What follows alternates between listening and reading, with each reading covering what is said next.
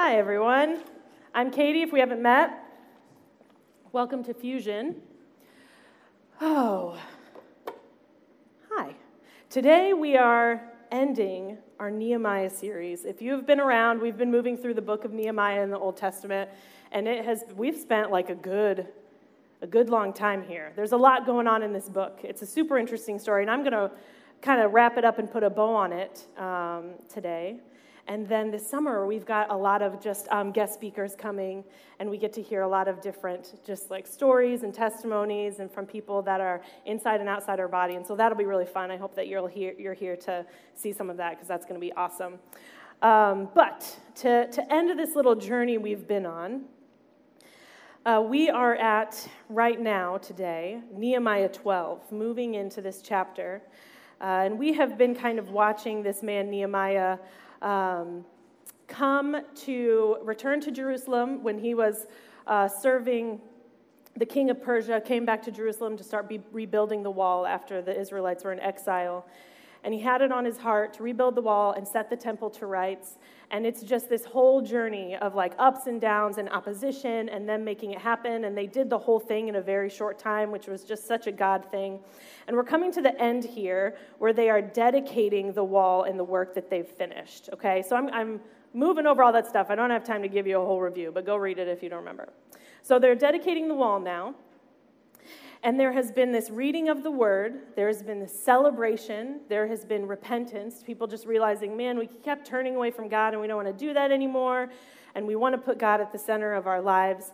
And they do this dedication by walking around the wall, completely around it, and ending at the temple to give sacrifices and praise to God with this huge worship celebration for what he has done.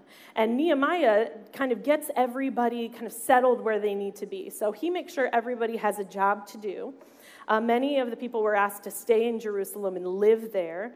Offerings were made by the people to be given to the Levites and the priests and the singers and the gatekeepers of the wall so that their families and them would be taken care of. Somewhere in here we find out later that Nehemiah had left to go back to work for the king of Persia, and everything looks really good, right? He kind of set everybody up with what their calling was, what their purpose was, said, you guys know what to do, we've read the word, you know what God's expectations are, let's move forward in freedom and grace, not living for Jesus, they don't know who that is yet, living for the one holy God, right?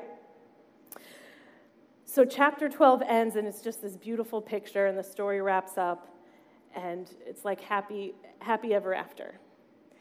Except there's another chapter, and it's weird, okay? Things kind of fall apart. I would love if we just ended here. But things kind of fall apart in this end scene. So somewhere in here we find out that Nehemiah decides to come back and see kind of how Jerusalem is doing. Over maybe 12 to 15 years, he decides to come back and kind of see what's going on. He asks for permission to return. And Eliashib, this priest that he has left in charge of the temple, got his buddy Tobiah in the temple. Now, I don't know if you remember Chael talking about this dude, but he was in opposition to this temple rebuilding the entire time, and he tried to kind of hinder Nehemiah's plans. And the priest has given Tobiah rooms in the temple itself, which was not cool, and this guy is using the temple food and drink and sacrifices that had been set aside for the Levites and the singers and the gatekeepers to take care of them and their families. He's using them for himself. So it's this like terrible thing. Nehemiah's upset. He throws him out and is like, you can't be doing this. And he finds out the house of God has not only been, people haven't been given what they need, but the whole house has been neglected. People aren't honoring the Sabbath, so people are coming in and out, selling things, doing whatever they want on the Sabbath, not resting. The Israelites had married non-Israelites, which was a thing they had talked about. Don't marry anybody that is a foreigner. And this is a little side note. That this was like written in the law, and the whole reason that this was a big deal, they talk about in verse 26 that Solomon, who was one of the greatest kings of Israel, the wisest king that Israel ever had, was still turned away from God because he surrounded himself by people who didn't follow him. And so that was kind of the main thing, the reason that God was like, don't marry non-Israelites. And Nehemiah is outraged. So, sorry, this is just funny. So he's mad. He's like, this is what we're doing when we're handed over to other nations in exile, right? Like, this is how you got into this space where we needed to rebuild all of Jerusalem and the wall. Like, this is how you were taken to other nations in exile. You were disobeying God, and he gave you over because of your disobedience. And so Nehemiah sets about to make things right. He kicks Tobiah out, like I said. He puts other people in charge of the storehouses to make sure the people are fed and cared for. He closes the temple on the Sabbath and makes sure nobody's going to be disturbing the temple on the Sabbath. He talks to the people who had married foreigners or had given their children away in marriage to people who were not Israelites. This is a little weird.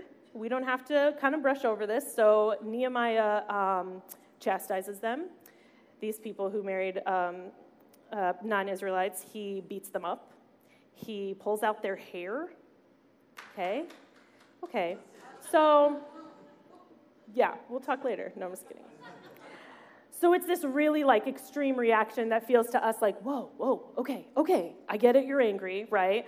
And then it goes on, and Nehemiah's trying to set everything right, and then he's like, okay, my hands are kind of off it, and I'm gone. And the last line of Nehemiah is like, remember me with favor, God, like I tried. Like, you can just see Nehemiah kind of like, I don't know. I tried. Like, this is a mess. I don't know what to do. And so there's this just crazy disappointment at the end of this book. There's also this kind of lingering, I think, in us disappointment in like Nehemiah, because he was this man of God and did all this wonderful things and had this incredible purpose, and then he kind of freaks out on people, even though it was not okay. It was against what they had promised to do. It wasn't okay what they had done, but his reaction is super extreme. I think on a side note, it's important for us when we read things like this, especially we see it a lot in the Old Testament. Sometimes God asks people to do really confusing things that do not feel right. And we have to wrestle with those things. We also need to pay really close attention. Did God tell Nehemiah to do these things? Or did Nehemiah do these things? I'm just going to leave it there, okay? Because sometimes we're all human, right? Maybe in what is seated in righteous anger, we react in a way that maybe God has not asked us to do. So that's one of the ways that I think we can kind of let this sit and reconcile what happened here and Nehemiah's reaction, because it's like, okay, well, God didn't actually tell him to do that, so we kind of have to hold that in tension, okay? But anyway, everything's a mess. So Nehemiah walks away, and then if you're reading in your Bible, it's like Esther begins. I don't know if anybody noticed. Esther starts right away. It's like, okay, that was a weird story. That was super weird. Let's move on. I just won't read the last chapter of Nehemiah ever again, and we'll just talk about Esther in this beautiful little story. But here's the thing. If you look at the chronological order of the Old Testament, I don't know if you know this, but the Old Testament is not actually organized in chronological order. Nehemiah is one of the last books that we read before this kind of, some people call it like revelatory silence in Scripture, of like 400 to 500 years when we don't hear what God is doing. We don't hear what God is saying. We don't hear what the people of God are doing. And then the New Testament opens. So we have to keep that in mind. I just want to kind of keep that on our radar here, that this isn't just like Nehemiah ends, weird, another story starts. This ends, Nehemiah goes back, tries to set things to right, goes back to work for the king, and it's just kind of like, what now? There's this weird static. This weird silence. Now, some people say that God didn't speak to his people for this long. We don't actually know. I don't know. When we come back into the New Testament, you can see that there are people, they start talking about the coming of Jesus and the way that people were preparing for that, and God was preparing for Jesus to come. And so there's people who followed him. There were people that were trying to remain faithful and trying to, keep him at the center. And so it's like, people were obviously in relationship with him. So I don't know, like maybe God wasn't as silent as it looks like to us. But what we do know is that we don't have any knowledge of what happened in that time biblically, right? So it's this kind of in-between moment that God's people are just waiting. They're waiting for what? What are they waiting for? The Messiah. They're waiting for the Messiah to come. That's the promise, right? Everything fell apart with Nehemiah. Everything was not going right. People were still struggling. It's like, man, if we could just get the Messiah here, right? Then everything would be different. So they're living in this in-between space. And then in the New Testament reopens, and some of God's people are still following him, and God chooses to reveal the coming of Jesus, and Jesus changes everything. So again, if you have questions, I'm running through this real quick. So Jesus changes everything, right? That's the good news. Everything is different now because of what Jesus has done. He comes, he sacrifices himself, he pays the debt that we never could fully pay. A debt is satisfied, and now we have the gift of eternal life. Right? Done. Story's over. Except it's not, because things are still bad. Here's the thing. Jesus' ultimate sacrifice was incredible, and like I said, it changed everything, but I don't know if you've noticed, but things are not perfect. We still are imperfect. We mess up. There is tons of brokenness and pain in the world. So what do we do with that? This static the people of God were sitting in right after the story of Nehemiah is similar to this in-between that we're in now. There's so much beauty and life available to us because of Jesus' sacrifice and the Spirit of God that lives within our spirit, but it just still isn't enough yet, is it? We're still surrounded by pain and brokenness and injustice and perfection. We are still waiting. Have you ever felt like that? Like you're just living, waiting for the next thing? If any of us remembers being a child, that's like it. I remember, like, if I could just be a teenager, I can do the cool things that teenagers do, you know? And then I became a teenager. I was like, well, I mean, being a teenager is cool, but if I could, like, get to college, you know, then I have some freedom, and I could go do whatever I want, kind of. I was still too scared to do whatever I wanted, so. And then it was like, if I could be an adult, or I could move away, or if I could just, you know, have kids, then, like, that's going to be the thing. That's going to be the best thing. I'm going to have arrived. This is the moment I'm waiting for. And then those moments come, and they're wonderful, and they're beautiful, and they're exciting, but it's still like, we just right away look forward to the next thing. It's like somehow still just not enough. Have you ever felt that way?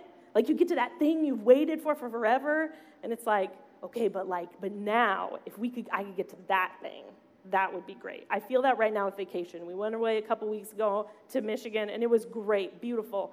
On our way home, I'm like, man, I can't wait till we go to Colorado. We're going to go do a trip. Like, what? I couldn't even, finish celebrating the time on vacation until I was ready for another vacation. It's kind of in our DNA that nothing quite satisfies as much as we think it will. See, Nehemiah just wanted to get the walls rebuilt and the temple set to right. Then everything would be as it should be while they waited for the Messiah. But even that didn't last. We have these moments in our spiritual lives that are wonderful and meaningful. Maybe the moment we decided to follow Jesus, or the time God answered a big prayer, or a time we experienced the Holy Spirit in a new way. But they just don't quite scratch the itch, right? We need a little bit more. There is a greater beauty, a perfect time, a perfect earth that we will see someday. And so my challenge for you today, as we finish up this series and move into the rest of our summer, is that we would rise up and we would build, and that we will hope for what will be. In Isaiah 65, it says, "See, I will create new heavens and a new earth. The former things will not be remembered, nor will they come to mind. But be glad and rejoice forever in what I will create. For I will create Jerusalem to be a delight and its people a joy. I will rejoice over Jerusalem and take delight in my people. The sound of weeping and crying will be heard no more." That sounds good. That sounds really good. Guys, we are in the middle of a story. We are in the middle of it. Revelation 21 says, I heard a shout from the throne saying, look, God's home is now among his people. He will live with them, and they will be his people. God himself will be with them.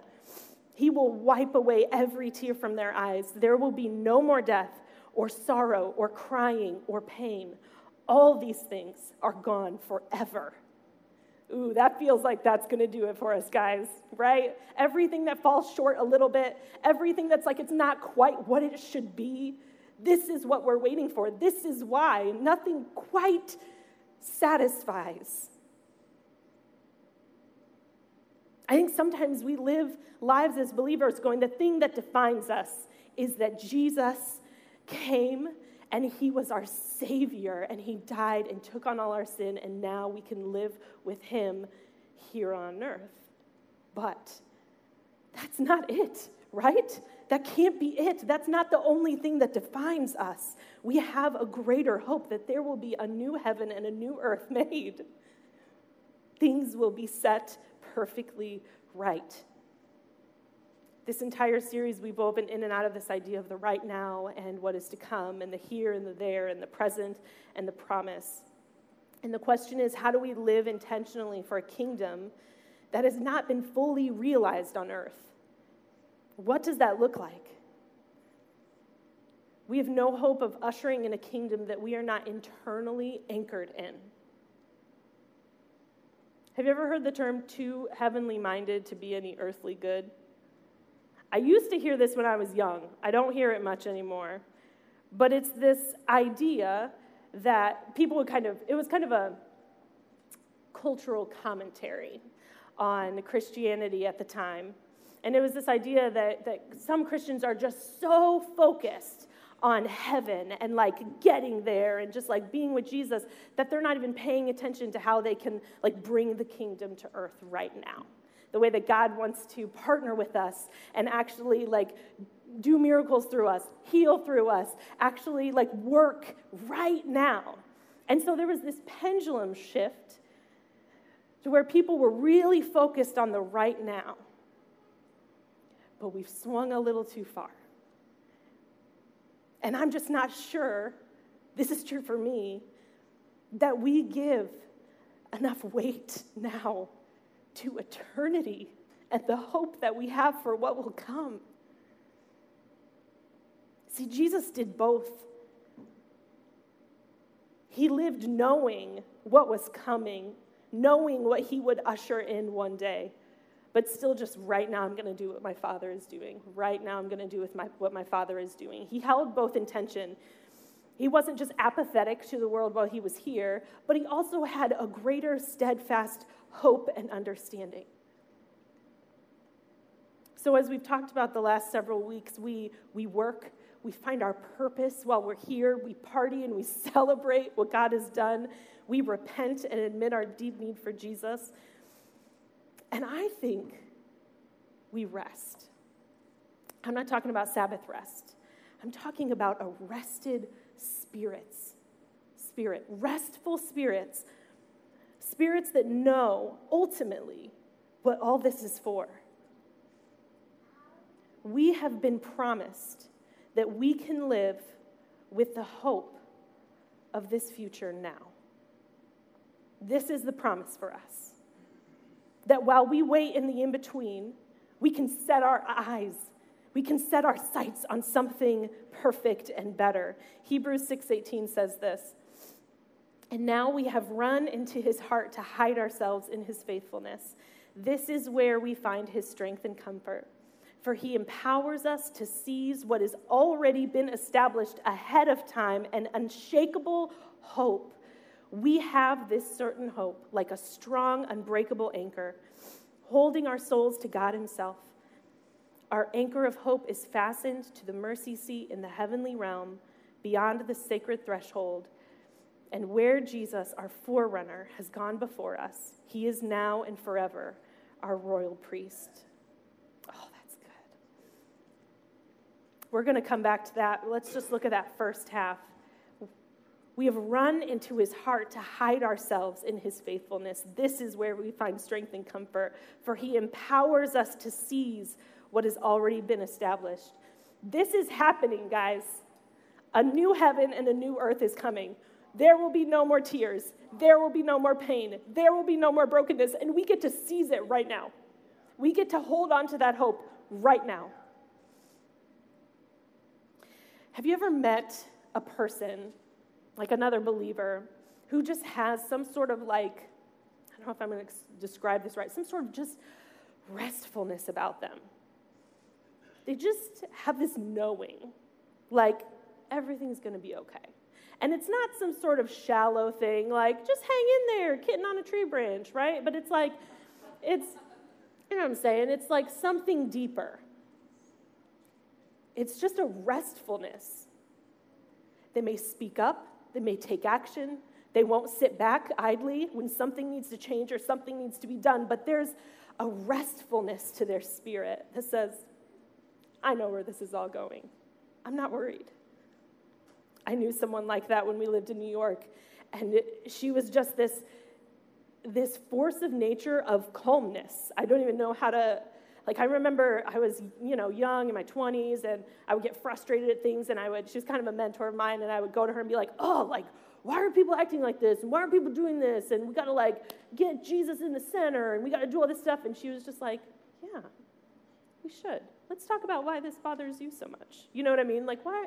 I understand that you want something more, but she just was so set. She was so settled in who Jesus was, that seemed unflappable. She mourned with those who mourned. She celebrated with those who celebrated. But there was just a steadiness to her faith that I was like, oh man, I want that. What is that? And now I know her eyes were set on a future that had not come. They were set on a future that had not come. Do you know why it's so hard for us when we experience pain and brokenness and injustice? Because the image of God on us calls for something better. Okay? So when we want to kick and scream and say, this isn't right, things are not right, this shouldn't be happening, this is not okay, I'm upset about this, I don't think this is God's will, whatever. That's pretty natural. We have the image of a just, good, perfect God on us. There should be something in us that goes, wait, this can't be. This isn't right. Have you ever heard a kid just this isn't fair, right? And I think we get so annoyed sometimes. What do we say when kids say life isn't fair? Anybody? Or it's not fair. We say life isn't fair. I give it away. Oops. I'm terrible at quizzes, guys. Just listen closely. I've already given you the answers. Oops. Okay, so we tell them, well, life isn't fair. You get used to it now. Life isn't fair. But isn't there something really beautiful in a kid being like, no, that's not fair? We so easily just accept that, yeah, life isn't fair, man. When a child is reminding us, it should not be this way. It shouldn't be this way. This is terrible. Sometimes we need to listen to that and go, yeah, it should not be this way. Sometimes it's because they didn't get as many pancakes. I get it, Sometimes it's about, but there's this need for justice that I think we can look at the heart of that and go, man, we could use that a little more, That's something that we could hold on to a little more as we get older. It shouldn't be like this. So what should it be like? How do we move with the waves, but keep fixed on the hope of what's to come? How do we get there? How do we find that place? See, I think when we come face to face with the imperfection in the world and the things that fall short of this heavenly, beautiful glory perfection that will one day be ours, that we will see, I think we fall into two kind of different camps. Specifically as believers. I think it speaks to a more human condition, but I'll speak to believers for now. There's this kind of reactive living. It says, I have to fix all the brokenness around me. It's this kind of whack-a-mole way of thing. You know that whack-a-mole thing where it's like, anybody? Carnival? Playing the drums, maybe? I don't know what I was doing. That was weird. But you know what I'm saying? Thing pops up and you got to hit it. That's what reactive living is, right? Something's wrong. Okay, somebody said something. Nope, that's not okay. And, I got to make sure that this is okay. And I got to make sure that my kids are this. Because there's something in us, right, that's like, no, things should be better. Things should be just. Things should be good. There shouldn't be pain. And yet we just go around. No, get out of here. No, I don't like that. I don't like that. We have to stop. Speaking as somebody who is like that sometimes, and I'm in both of these camps, so it's just like pot calling the kettle, you know what I'm saying? It's exhausting. It's exhausting. Have you ever tried to live like that? Like, this isn't okay, and this isn't okay, and this is I have to fix it all right now. I got to do something. I got to post something. I got to argue with somebody. I got to go do a thing. I got to run after something. And it's not built on let's do something to make it right. It's this like, I have to fix it. It's all on me. This way of living is easily offended. It's anxious. It's perfectionistic. It's angry. It's self-righteous. It's self-hating. Recognize any of those?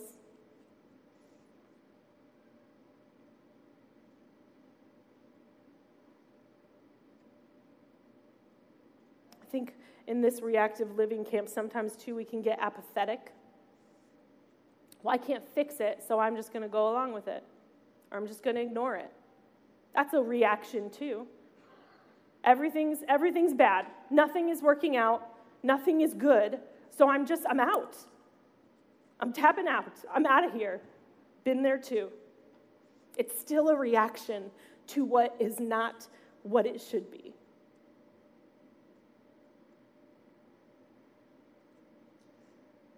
It's this reaction to what is. And it requires this vigilance to solve problems that we were never asked to solve. Reactive living says, my hope ultimately is in me. We may not say it. We may say, yes, Jesus, I trust you. Jesus has got it. But at the end of the day, when we are living like this, we are saying, my hope is in me. Now we have another option. I like to call it anchored living. It's this idea that Jesus will fix the brokenness around me. It is kind and steady. It's honest, which can be hard, but it's authentic. It's secure and curious. It's compassionate. It's forgiving. Have you ever felt that?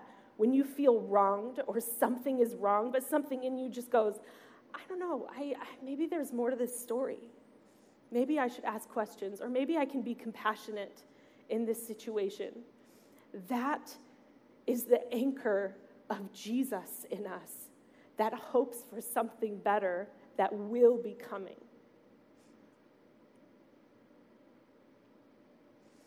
Anchored living says, my hope is in Jesus, not myself.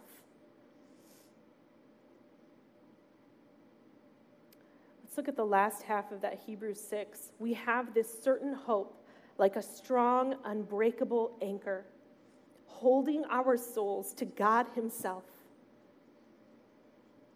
Not being tossed by the waves, not reacting to anything we see and trying to go back and forth and just make anything right that we can try to make right. Our anchor of hope is fastened to the mercy seat. This is the throne of God. Our anchor of hope is fastened to the throne of God in the heavenly realm beyond the sacred threshold. The idea here, and I love this quote, so I'm not going to reword it. It says, I got from a commentary, the idea here is that the hope of the Christian enters into heaven itself and takes hold on the throne of God. It is made firm by being fashioned there. It's not the hope of riches or honors or pleasures in this life, for such a hope would not keep the soul steady. It's the hope of immortal blessedness and purity in the world beyond. What would it look like to have a hope that enters into heaven itself? It says, that's where I'm anchored. That is where I live. The world can be going crazy around me. I can be so angry with some people around me. I can be struggling. I cannot understand why people don't understand my point of view. But at the end of the day, are we anchored to what we think, what we know, what we experience, or are we anchored to the heavenly throne of God that we will see one day? Where are we connected? Now, I just want you to hear me. I am not saying that anchored living requires inaction, okay? We are not robots. God has never asked us to be that. Nothing bothers me. Super chill. This is not what I'm saying, right? Just let it roll off your back. I know Jesus is coming, so I literally don't care, right? That's kind of more in the too heavenly minded camp, right?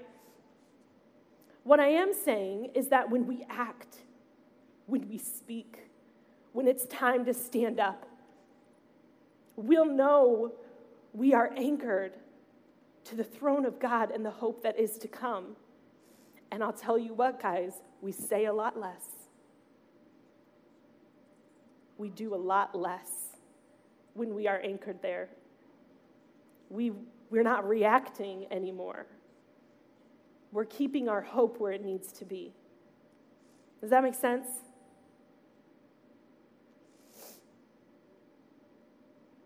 We are a people who've been called to wait on the Lord, to anchor ourselves to him. We're people who pray first. Maybe that prayer does lead to action, but we start there. We trust in what we cannot see. We stay anchored to the one true thing that will never change. This is not the end, and everything will be made new. That's good news. Isn't that so exciting? Do you ever think about that? Like, there will be a day. No tears. Maybe for me, because I cry when I'm happy. Sometimes I'm like, Jesus, I would also take no tears because it is distracting. He's probably not going to give it to me. He's probably like, no, you're going to cry more here. It's going to be great. I'm going to have John come up to play a little bit for us. And I just want to practice something with you. I just want to get really practical, a way to kind of move forward in this, because thinking about the kingdom that is to come and everything being unbroken and beautiful and pain-free feels wonderful, but also very ambiguous. Like, how can I even imagine that? Guys, just the collective suffering and pain that we've experienced just in this room is wild. I only know like maybe half of our stories well. And it's wild. The pain we've endured, the brokenness we have seen, the injustice we've sat by and watched. It's terrible. So it's hard to think of this like one day, right? But I think a really practical way we can understand if we're like anchored in that hope or if we're just living reactive, doing this reacted living type of thing, is to really pay attention to how we're responding to things when they come. So I just want to encourage you, if you want to like sit on the floor, that's fine, or kneel on the floor. I would say at least like put your feet just on the floor, kind of as a visual, physical anchor, okay? Just feet on the floor, and I want you to close your eyes. I want you to think of an area in your life where you tend to be reactive. Is it with a certain person? Is it in a certain situation or a job? Remember, reactive living looks like really deep anger, offense, anxiety.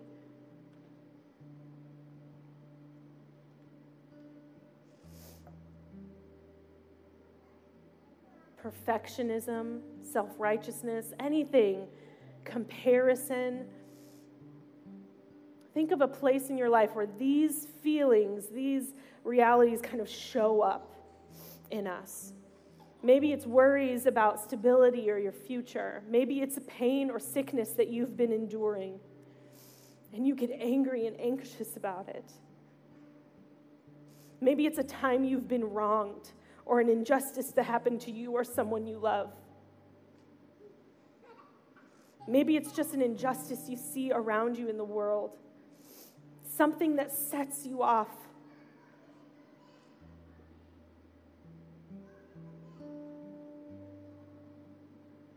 Maybe you've got multiple things. You can hold a couple if you want to, but at least one. I'm sure we've all got at least one. I've got about 20. And I want you to take a deep breath. And I want you to picture that specific situation dissolving into something beautiful and perfect. Perfect and complete healing. What would that look like? A wonderfully renewed relationship where there's only been rockiness and heartache. Imagine your anger dissipating away for someone. Imagine someone coming to you and asking for forgiveness. Imagine a world where these things just never even were an issue. Imagine a world where you could get up in the morning and feel no pain. Imagine a world where the people who were supposed to love you never walked away from you.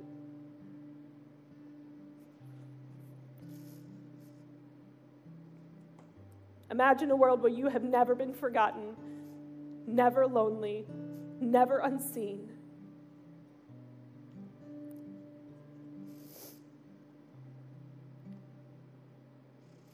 Love, joy, kindness available. Everyone cared for, walking with Jesus. God is close and beautiful and mighty and tender. Picture that, guys. God being close, full of beauty and might and holiness, but so tender towards you.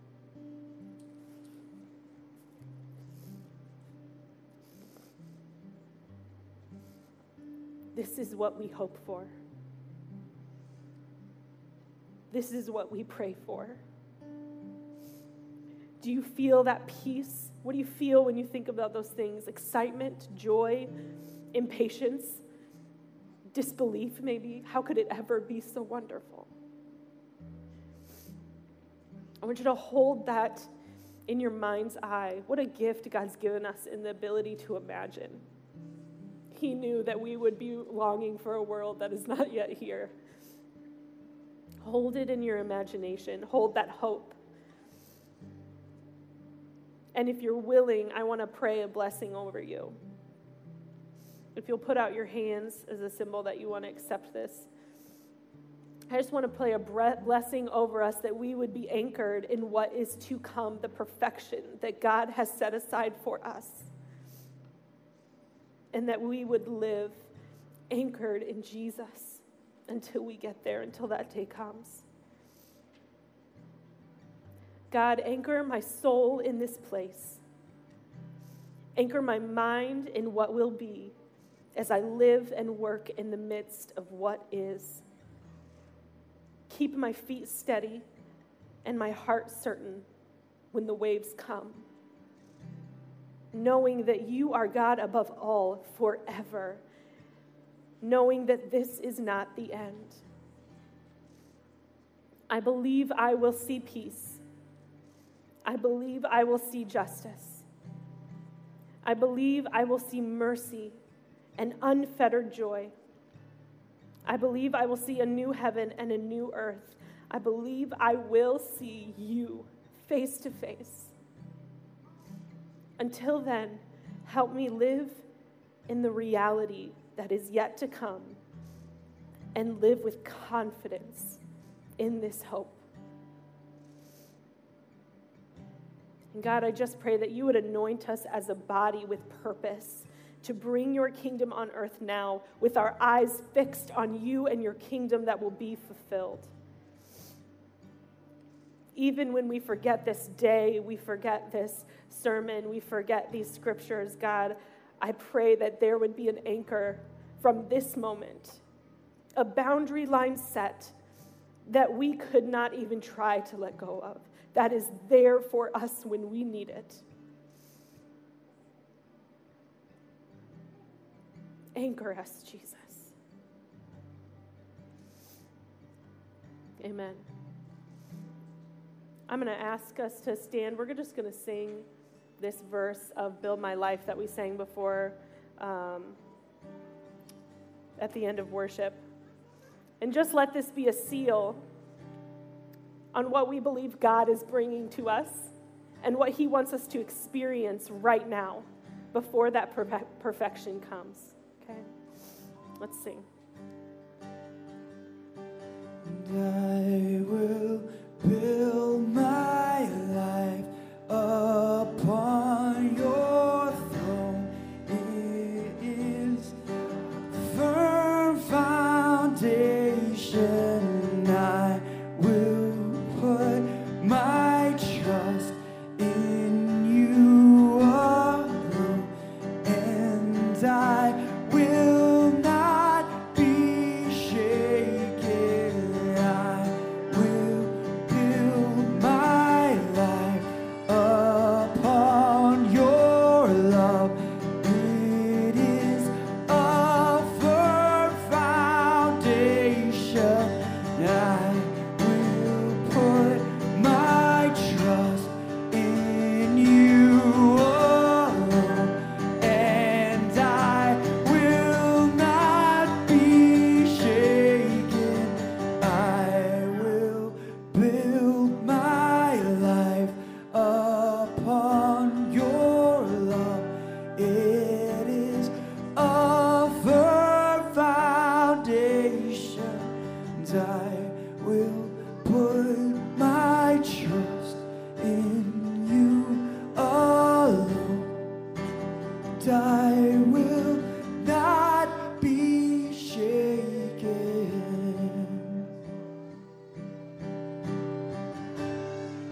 I'll not be shaken.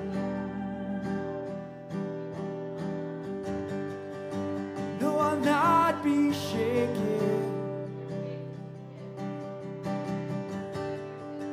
In a firm foundation.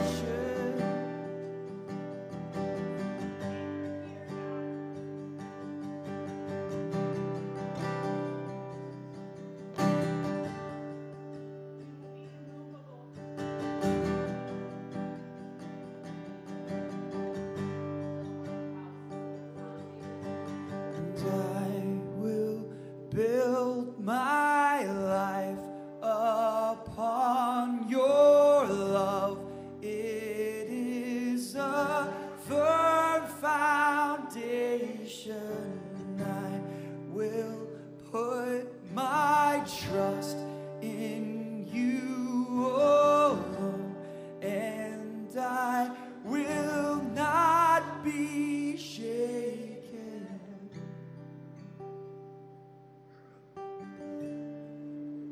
Yes, God, thank you for the work that you're doing right now in us.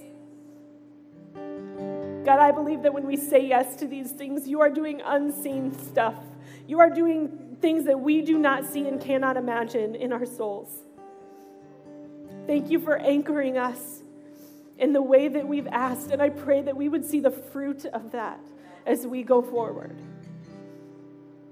Let us be a people who live in the here and now and are present and loving and kind, but also have our sights set on what will be. Thank you that this is not the end of the story. Amen. Thank you, guys. If you want to stay for a little bit, John's going to keep playing.